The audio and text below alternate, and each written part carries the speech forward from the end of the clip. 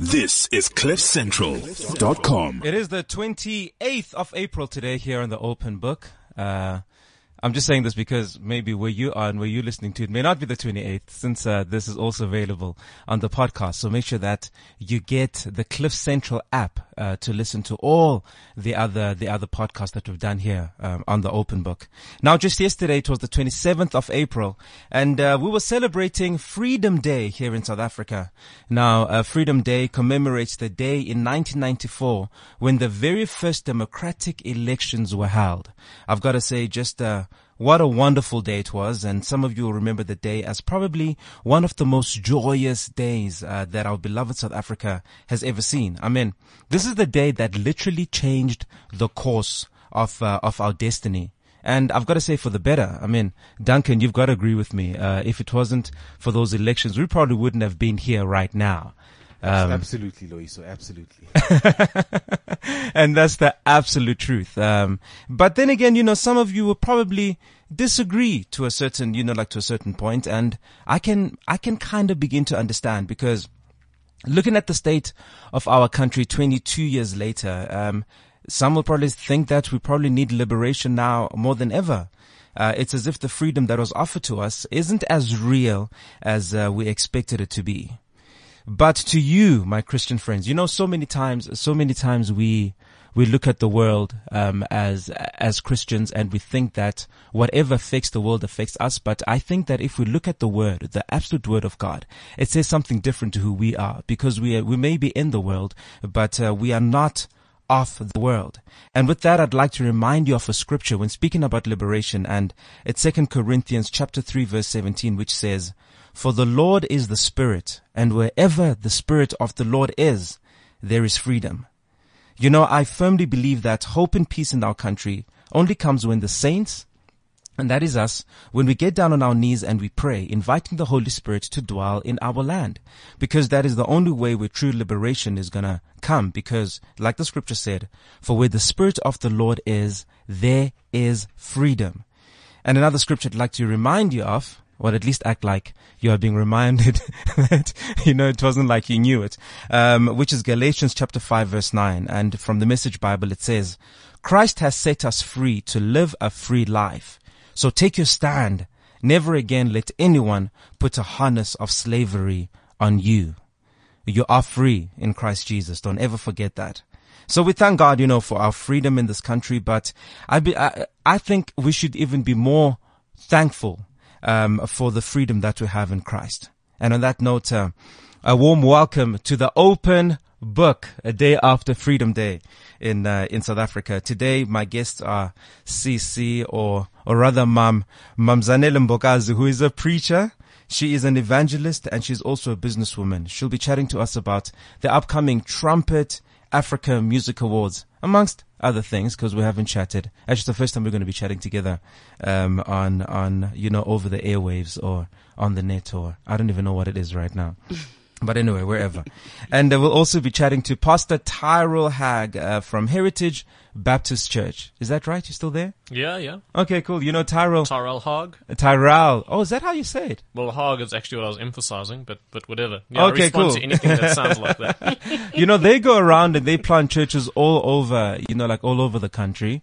And that's why I wasn't sure whether they were still at the same church, because I actually spoke to him on our very, very first show, right here on the Open Book. So it's really good to have him back. He kind of set the tone for all the shows that followed after that. So he'll be giving us some insight on our topic today, which is Bible literacy. That's what it is, Bible literacy. I believe that all of us need to know how to apply the Bible in our lives. It's probably the most important thing that the most important thing that a Christian has to do, which is to know the Word of God. So stay with us, and we'll be back with you after this on the Open Book. And once again, our theme is Bible literacy.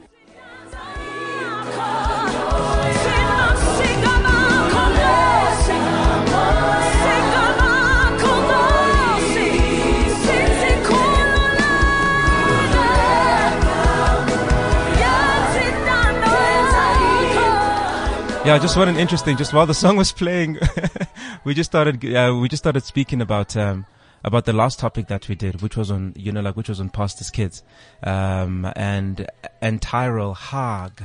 not hag. I actually prefer hag because I think hag sort of means something else. Yeah. Yeah. Exactly. And Tyrell Hag was telling us that, like in some of the churches that because you guys look after a certain amount of churches, right? Yeah, well, we're involved. We've got a network. We're involved with wherever the gospel is being preached. So you get exposed to guys that are doing things differently. And you can't change that because it's their method. Yeah, well, we can go to the scriptures, but I mean, it actually comes down to a debate. It's about pastors' kids. Yeah. Yeah. What does Titus say when Titus talks about the qualification for an elder, and he says that they have believing children? What does that mean? That they must have believing children, right?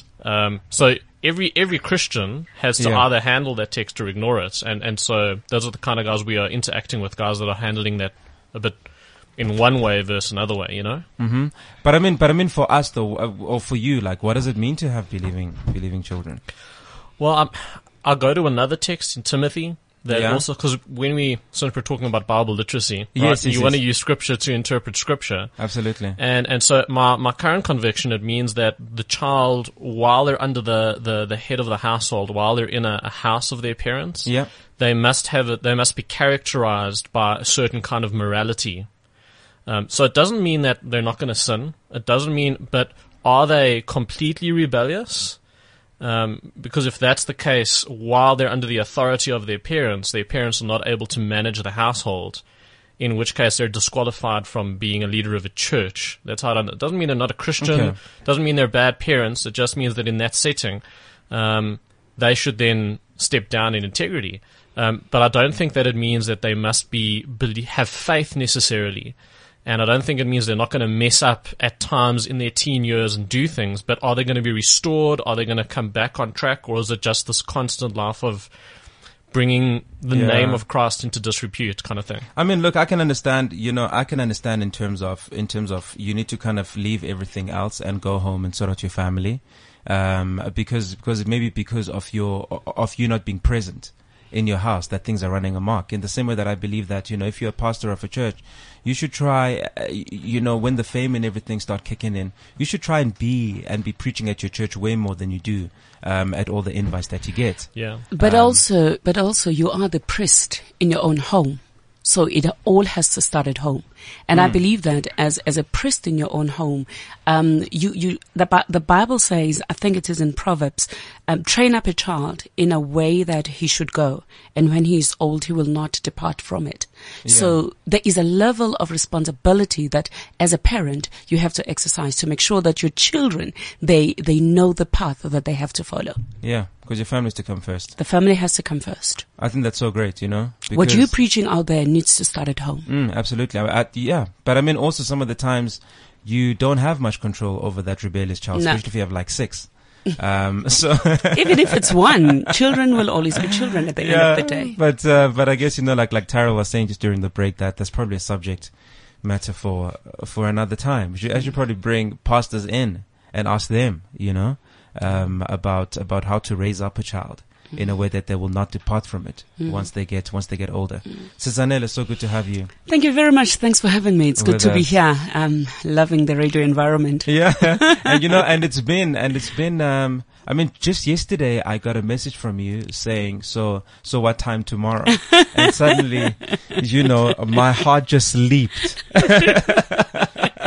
With gladness, because it's really is an honor. I know just how, just how busy you are. I see you in everything, not only are you an evangelist, a counselor, you're a preacher as well, but, you're also, you're also a TV host. I'm an author. You've got new things. You're an author as well, and I've seen so many of your books, sort of coming out. Just summarize it in 2 ways. But tell me, how do you fit all of this into your time? I think it's very simple. It's what you love doing. It's the passion. And if I have to summarize everything that I do, it's all about my pen and my voice. So everything else fits around that. I write and I speak.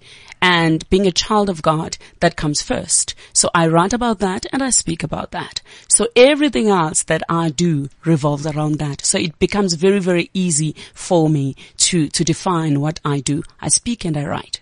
And you have a great passion for media. Absolutely. I studied media. Yeah. And I've worked as a journalist in print, newspaper environment. I've worked on radio. Obviously, I worked on TV. I still work on TV. Yeah. So 'cause I remember seeing you on Gospel Gold back in those days. Absolutely. And just by the way, you look exactly the same. Is that a compliment? You haven't changed a bit. I did Gospel Gold, I think for 7 years. Wow. And then subsequently a number of other TV programs that I've done on different TV stations. Yeah. Yeah. But I'm sure, obviously when we see you on TV and especially the Crown Gospel Awards, which we're going to speak about, a little later on, it just seems like there is just no stopping this woman. She's just going from strength to strength. There's a new awards. Yes. That coming you up. started, coming up as well. But I'm sure in all of this though, you must have had some hard times that we necessarily do not see on the screen. How do you overcome the haters, including Satan himself, when all of this happens? Look, usually the haters are people who say it should have been me, They don't actually hate you. They actually love what you're doing, but reverse it. It's just that when they look at you and they look at what God is doing in your life, they stand and say, this should have been me. Why is it not happening to me? But it has not been easy. It has not been an easy journey, as you sang. And usually when people look at you, they look at the glories that they see in the public. They don't see the battles that we fight behind the scenes. Look, I think it's now 11 years ago when we started at the World Gospel Powerhouse. It was a directive from God. It was not just a good idea. It was a God idea. And we knew that God was going to take us into places. And we started the Crown Gospel Music Awards. We wanted to influence the gospel music industry because we believed that worship, when we talk about the gospel music industry, we have to influence, that worship lifestyle. And we're glad that 10 years down the line, the Crown Gospel Music Awards are going strong. We're celebrating 9 years this year. 9 years this year? It's 9 years this year. But we also knew from the beginning that we wanted to go into the continent and the diaspora. But we just thought that it was going to come from 2018. And we thank God that it's happening this year and next month, the very first Trumpet Africa Gospel Music Awards. It's been a bumpy ride. We've had to travel around the continent. I've been to 11 countries. Wow. Just recently, this past weekend, I came back on Saturday. I was in Zimbabwe and meeting different gospel artists. Obviously, there's an element of trust. But just back to your question, when we started, remember, gospel music, especially in South Africa, was not where it is today. Yeah. It was in the periphery. A lot of people, it was taken for granted. You will be called at the beginning of a festival, come, Rebecca, open the show. And then once the gospel artist had performed, then the show will begin, the real show will begin. It's just to kind of get the people there, it's like the prayer before. Absolutely. Before the real thing starts. So there was so much, but also in terms of publicity, in terms of marketing, and also in terms of the mentality. How do we bridge the gap between the gospel music and also the commercialization aspect? So there were all these issues that we had to deal with, and also the business side of music. So we come a long way looking at where we are today and all these subgenres that we have, the diversity that we find within the gospel music industry. As the Crown Gospel Music Awards, we can't fit it all. There is just so much, so many different styles every day that crop up. You've got gospel hip hop, you've got gospel poetry, you've got gospel rap, you've got, my goodness, it's not stopping. Every day there's something new that is coming up. So it's been a challenging journey, but we've had to learn to evolve. We have to learn to adjust, and we have to learn to make sure that we respect the craft and we take ideas and comments from literally everyone within the industry and people from outside. What I really liked about, because I got the forms for the Trumpet Africa Gospel Music Awards, and on the form it said, it's any music, if I can just try and remember, it's any music that is based in the Word, that is based in the Bible, which is obviously what you're going to go into now with Tyrell. And my belief is just that, the genre, because a lot of people feel if your son's like, hey, gospel, you know what I mean? The genre is not gospel music, but it's the message within the genre. It is absolutely correct. We always say, the question that we've been asking for the past 11 years as the World Gospel Powerhouse is, where is the gospel in gospel music? Yeah. So if you can answer that question for me, where is the gospel? Because you cannot just sing about him and you don't even know him. Yeah. So it has to be, because what makes it different from hip hop and from kwaito and from all other genres is that it is the gospel, and the gospel is the good news, and the good news is Jesus Christ. Yeah. So are you singing about Christ ultimately? So that is the question. So true. Well, which is probably one of the reason why I went from R&B to gospel. And we praise God for that. If you listen to all my music, it's always been cleaned, but then people, but you can't always keep the word Jesus out of it, So now I'm going to just spread a message, but just a nice, clean message. Eventually we've got to just say it as it is. And you call him the man above. Yeah. No. Eventually we've got to call it as, as it is. But I want to go back to to the Crown Gospel Music Awards. You say it's been 9 years. Absolutely. Since this has been out. Yes. Where did the concept, where did that concept come from? Look, I had been working in the gospel music industry for a very long time behind the scenes. Obviously, I was presenting, as you've mentioned, Gospel Gold on television, but also I was working on radio doing a gospel show. And that gave me an opportunity to meet a lot of people, your producers, your musicians themselves. There were good things that I saw, but there were also things that I didn't like myself. And for me, when we started, it was really to make a contribution. And the question that I've just posed now, where is the gospel in gospel music? Those were some of the things that were burning for me. But I also thought that if we have a platform where we encourage and we salute the gospel ministers, we will be able then to influence the genre. Yeah. And that is where really it came from, because we didn't start with the awards. We started with the workshops. We've got this mega conference that we have every year called Iziko, where the gospel musicians come together to polish their craft, to talk about the issues, but also to worship together. And you've also got those close the door and they worship together. And you've also got those as well who come to impart on the on the younger ones. Absolutely. Well, younger in terms of experience. Yes, yes, absolutely. Which is absolutely great. We wanted that. We wanted that opportunity where you're always on stage ministering to others, but we need to make sure that at some point you sit down and you get to listen and to eat and to have people ministering to you so that you can also grow. So that was the passion. That is where it came from. The awards become a cherry on top, but really it was to influence the industry from that point of view and bringing back the gospel into gospel music. Awesome. Now the Trumpet Africa Music Awards. Yes. They're going to be on the 29th of May at the State Theatre. Is that out already? Absolutely. It's going to be on the 29th of May at the Pretoria State Theatre. And for the very first time, you're going to see literally artists from all over the continent and the diaspora. I am so excited about this. That's so awesome. You've got your Sammy Okponsos from Nigeria. Yeah. You've got your Uches. You've got your Sonny Badu from Ghana. You've got Bahat from Kenya. You've got Togi from Zimbabwe. It's amazing.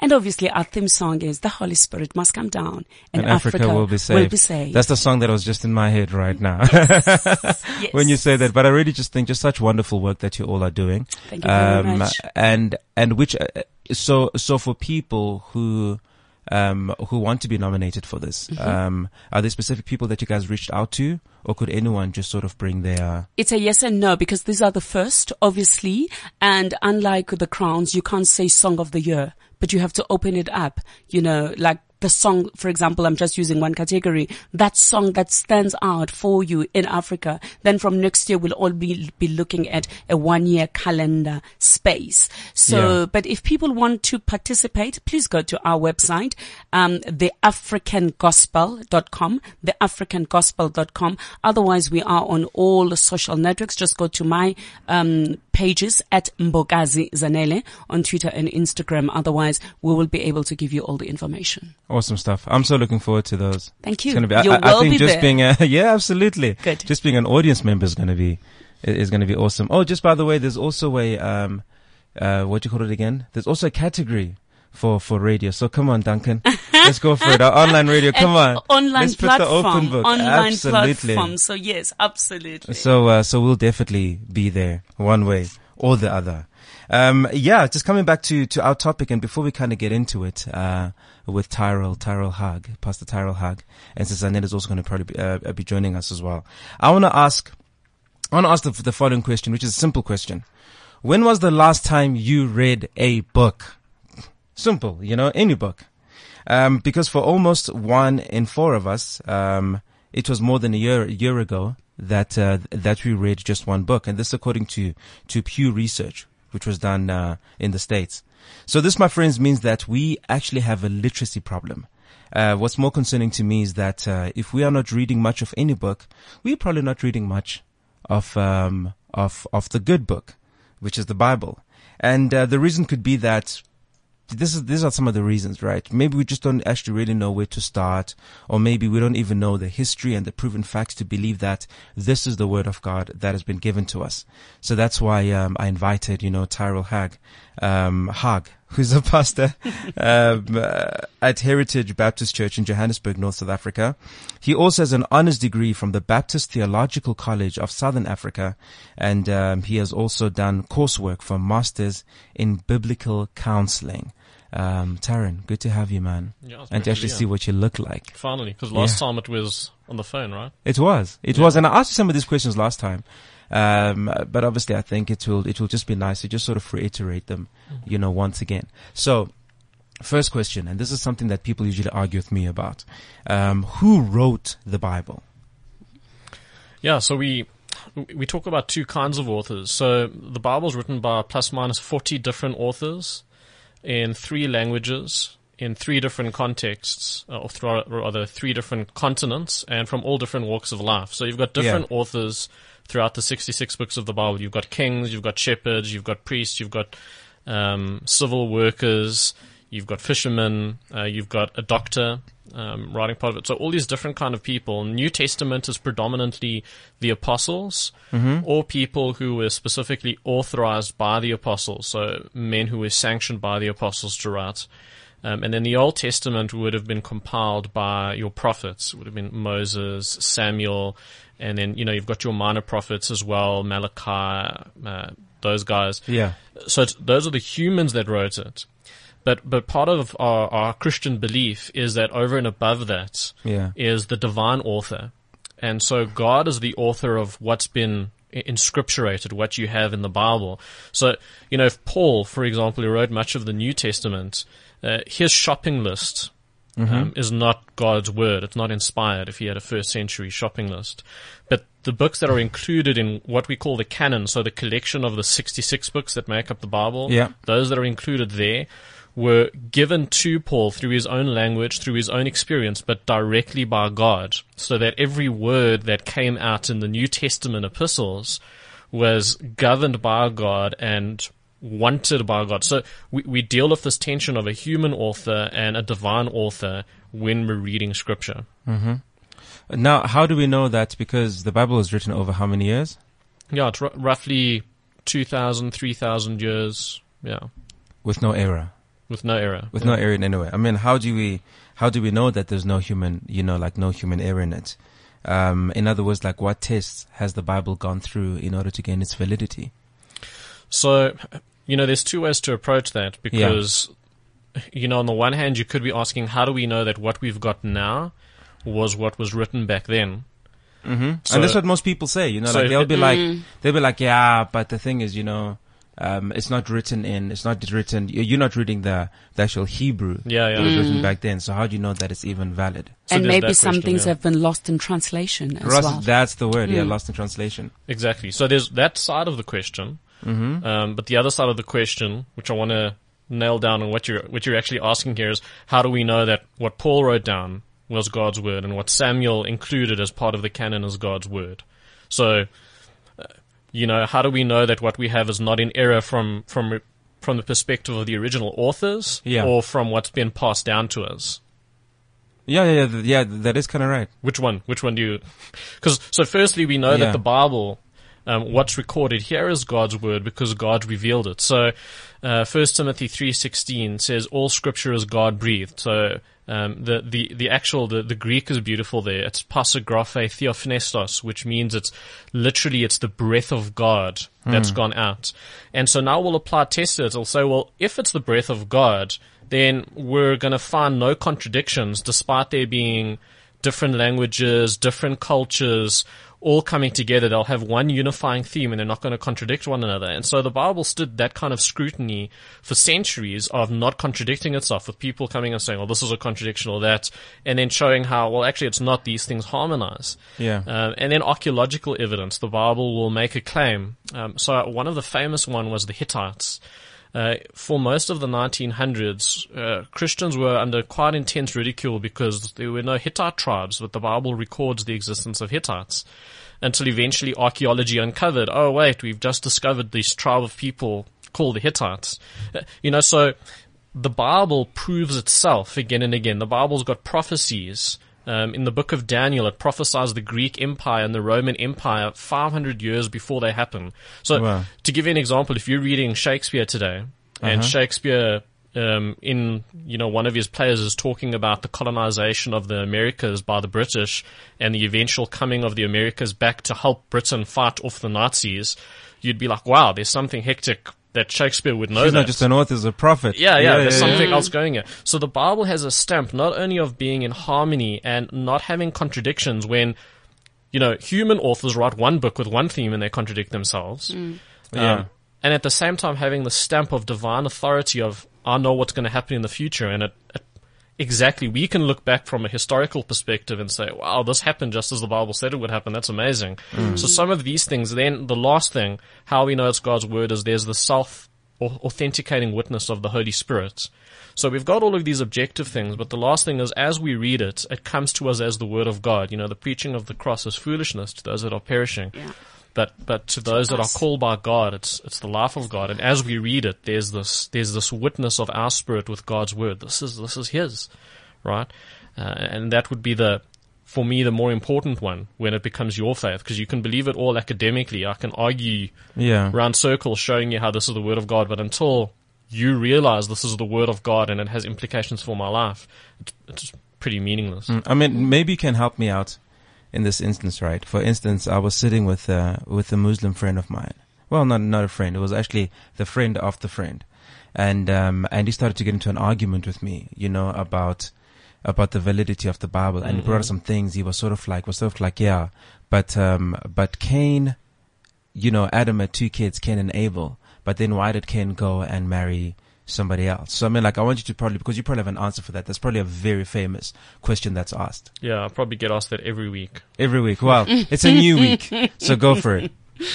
So, just one thing to point out is that with that particular faith group, they have the exact same problem because they hold to the same creation account of Cain and Abel. Okay. So that's not really an argument against Christianity or the Bible. It would then be an argument against every single Abrahamic faith, which would include Islam. Okay. But getting into the actual question, because the Quran does speak about that as well, though, exactly. Right? Yes, okay, so it's kind of contradicting himself. But if you go back to Genesis chapter 4 and chapter 5, it's got the genealogy of Adam, and it says that Adam and Eve had a whole lot of other children besides Cain, Abel. Right, so there's many children besides that, and they lived to up to 900 years old. I think Adam was roughly plus minus 900. So they're having lots of children in a different type of environment, a different world. So a pre-flood world is what we talk about. Which was close to a perfect world, right? Just closer to a perfect world, different kind of genetics happening, different effects of the fall. Till after the flood, you start seeing the life expectancy drop dramatically. Yeah. So that most likely would have been other family members that they would have intermarried with when the gene code was cleaner, when there weren't the kind of errors that you'd have today, which would make that a problem. And the Mosaic law was not yet given, which prohibits that, which prohibits interfamily marriage. So that's the one line of reasoning that I find quite convincing that gets there. But, there are a couple of others, but I'm going to just share with you that one, which says, well, right there, it says they had lots of other children, and Hebrew narrative doesn't go, this happened, then this happened, then this happened. It highlights a certain event, and then it'll run back to something else, and it'll bring that out. So just understanding how the Hebrews told stories. Yeah. It's not like how we will today, X, Y, and then Z.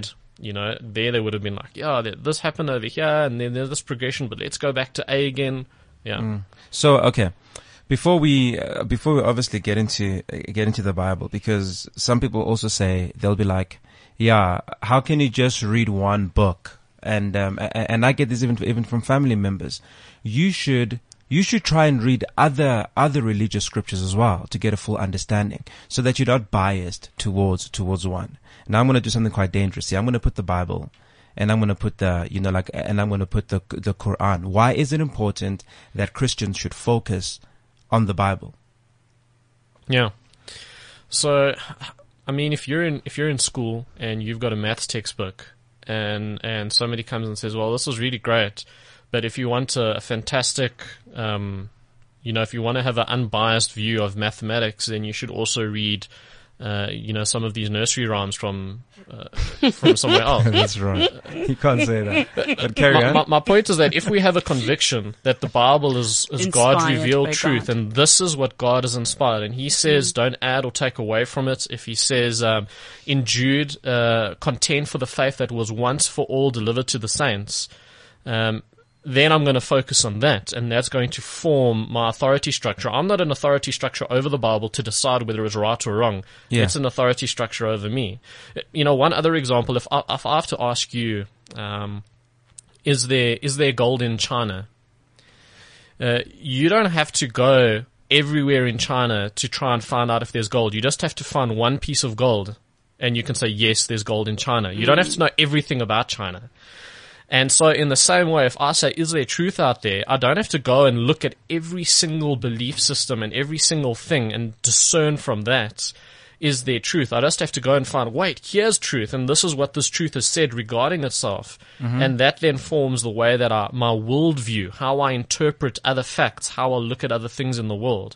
So that's how we're going to approach it. We're going to say, God says He's revealed it, and then I've got this internal witness that God has revealed it. It's proven itself, so that I can trust what it says about other worldviews and about other explanations of reality. I can take it at face value. I think for me, what amazes me about this whole thing is how the Bible proves itself again and again. So when I look at the prophecies, for example, you look at Isaiah and you look at what he says about Christ and how it then come to pass. I mean, years later, it is amazing, because that for me tells me that this is real. This is truth. I think for me, that becomes the central aspect of assuring me that this is indeed godly inspired.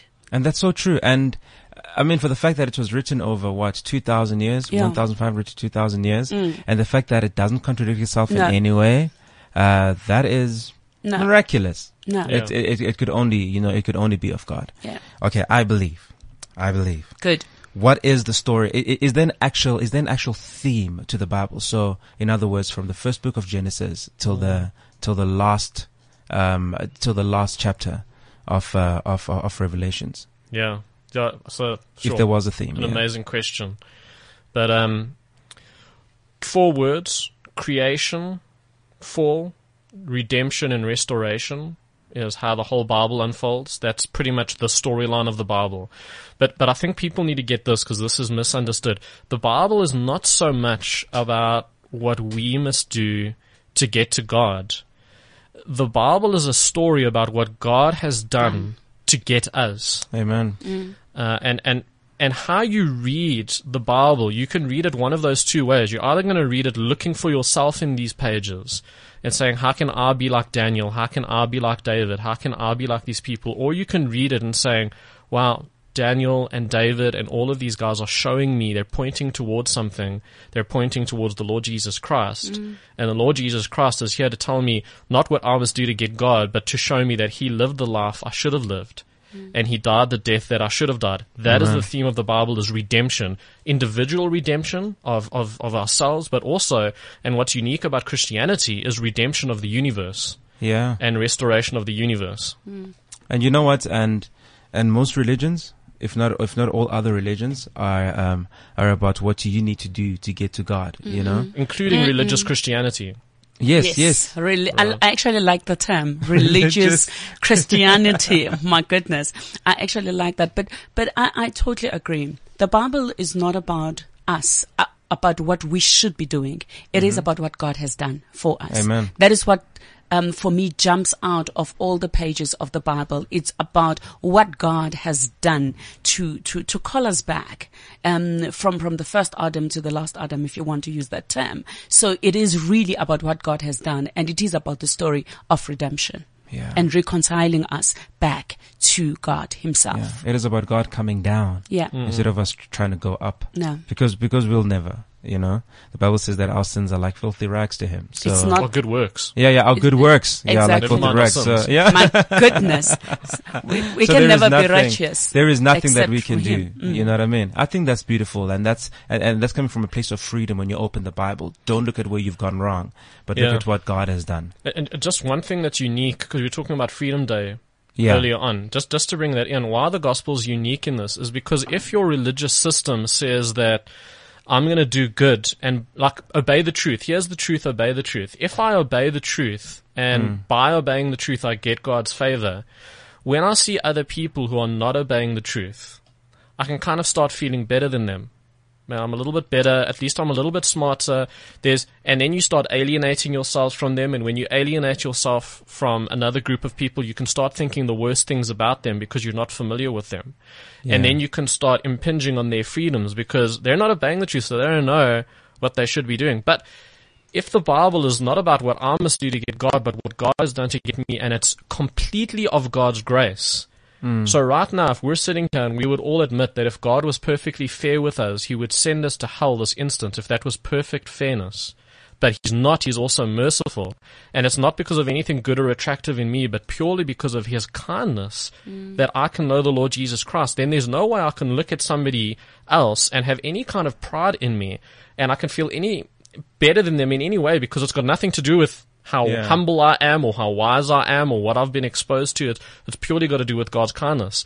And that leads to a true kind of freedom where I'm not going to other people and thinking, I'm a bit better than you, so I can treat you this way. I'm a little bit more humble than you. You're so proud, I can treat you this way. It's sort of like by comparison, like we judge ourselves by comparison. And the thing is, you'll always be on the lookout for people who are worse off than you. If you get into a room and you think you dress nice, you're going to be on the lookout for people who are not dressed as nice as you are, you know, just to make yourself feel better. But you know what? Your goodness, as I said before, is worth nothing. You know, like worth nothing to God. Absolutely. It is about His righteousness, not ours. Amen. Yeah. Amen. So now I've said it. I want to get into this book and I want to read this book. Where do I start? Do I start in the very beginning? You know, do I start in the middle? Yeah. So, like my suggestion normally for people who are going to start reading the Bible and perhaps unfamiliar with it, or you've been out of it for a while and you just want to get back in, is to either go to the Gospel of John. John's Gospel is a really good kind of look at, especially for when I talk about Gentiles, for people that grow up in all of our cultures that are non-Jewish cultures. The book of John is a fantastic book to start getting into things with. So that's in the New Testament, the story of the life of Christ.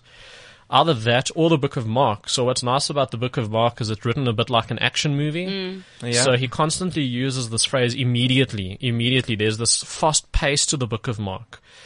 So that might help some people, but I really think the book of John has got this richness that kind of prepares you for whatever else you're going to read either in the Old or New Testament. So that's a good place to start.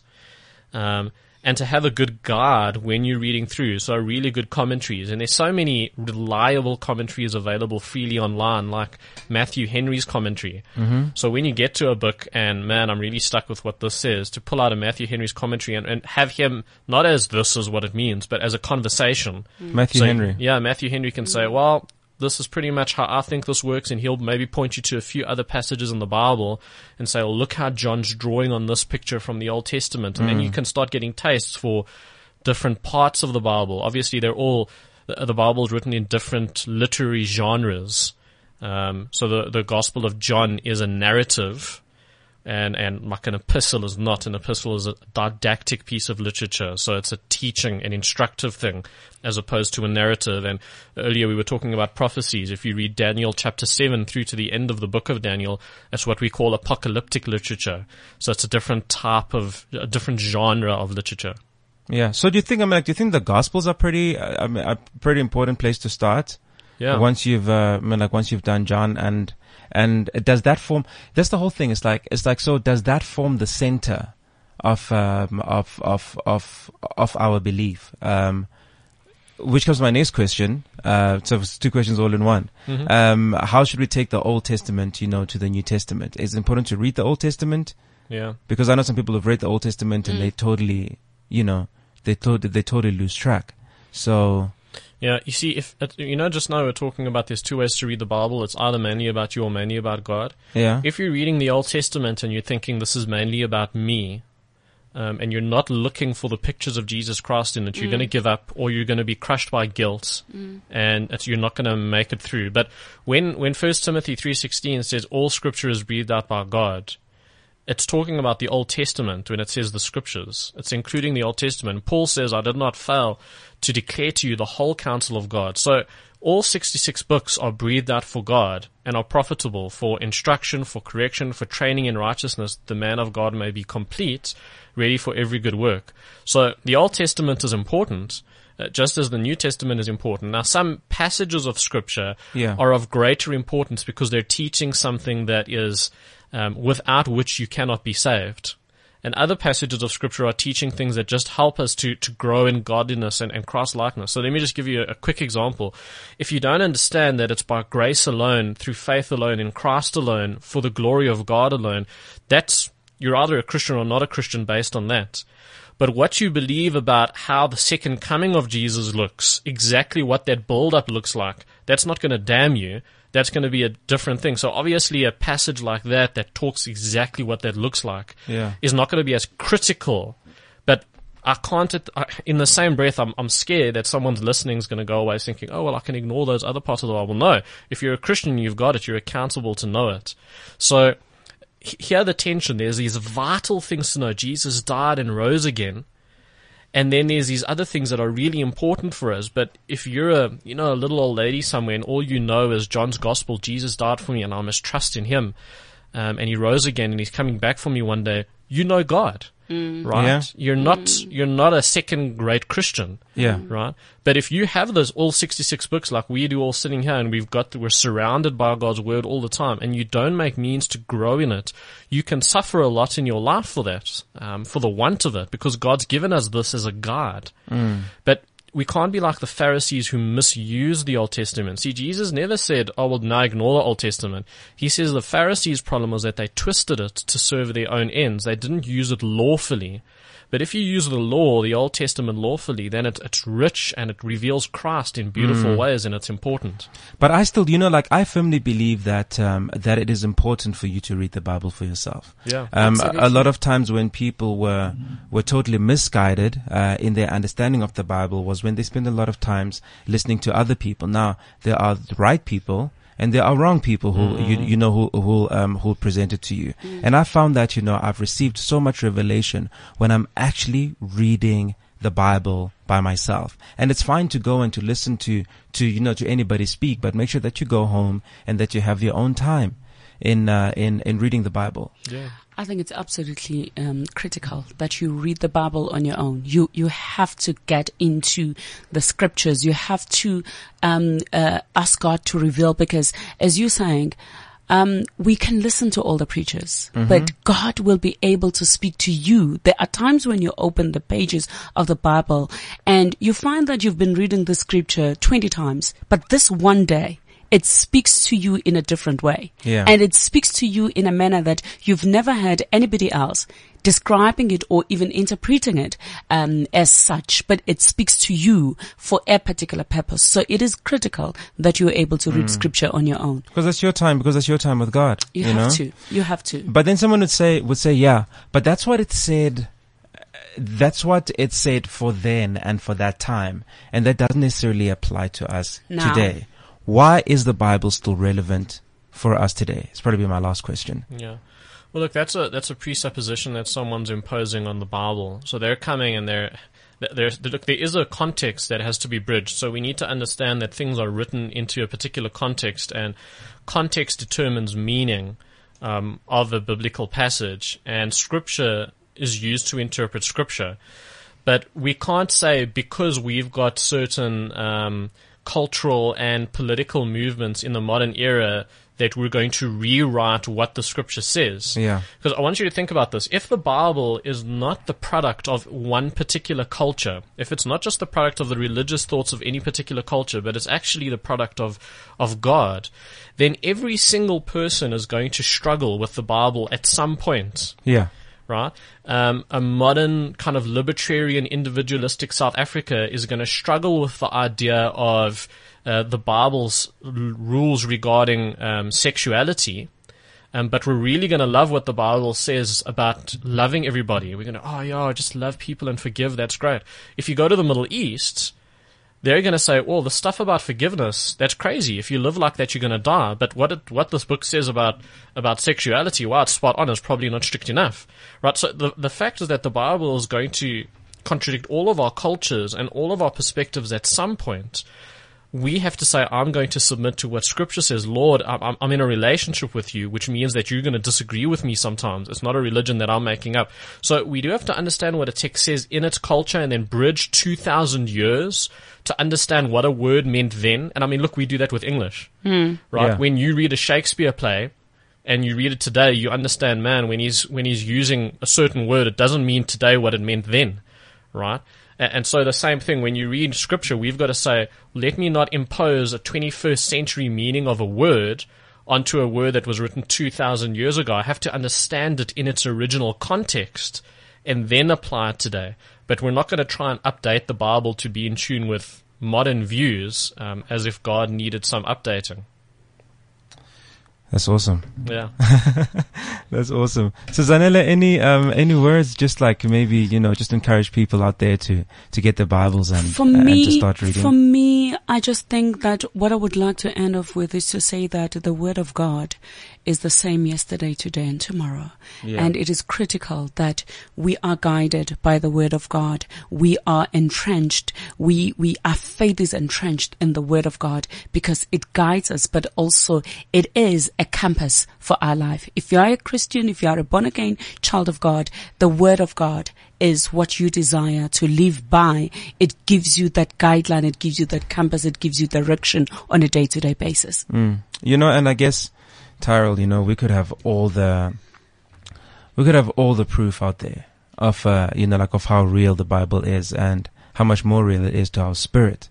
But at the end of the day, it's going to be up to you believing that it is. Yeah. I think if people are going out there and they're constantly looking for reasons, to read and to read the Bible and for reasons to believe, you will not necessarily get it because you have to believe first before everything comes. And everyone starts with belief. Yeah. Every single worldview that exists starts with faith. But let me just say, the Bible says faith comes by hearing. And hearing the word of God. Yeah. So if you want to grow in how can I trust that this is God's word, well, spend time in it. And, Charles Spurgeon, a famous preacher, maybe this is a good way for me to end, he said that, I don't need to defend a lion.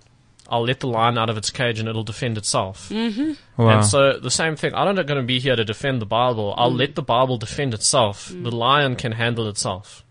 So if you spend time with the lion, you'll see, wow, okay, this is legit, right? It is a lion. You don't need somebody else to tell you, well, this is really strong and, yeah. Exactly. And the same way that I believe about music as well. Absolutely. You can tell me about it, like about how great your song is. I'm like, just play it. Let's hear it, That goes to show that, the Bible proves itself. It doesn't need any proof. Yes. Thank you so much, for coming through. Zanele came all the way, Mbogazi all the way from KZN. Thank you. But right now she's working all over. Absolutely. all over Africa. And to you as well, Tyrell. Thank you so much, man. Oh, you're welcome. For coming through. It's open book, and we'll definitely see you guys next week. So make sure that you tune in, from 9 to 10 every single Thursday. Otherwise, get this on the Cliff Central app. We love you. God bless. This is CliffCentral.com.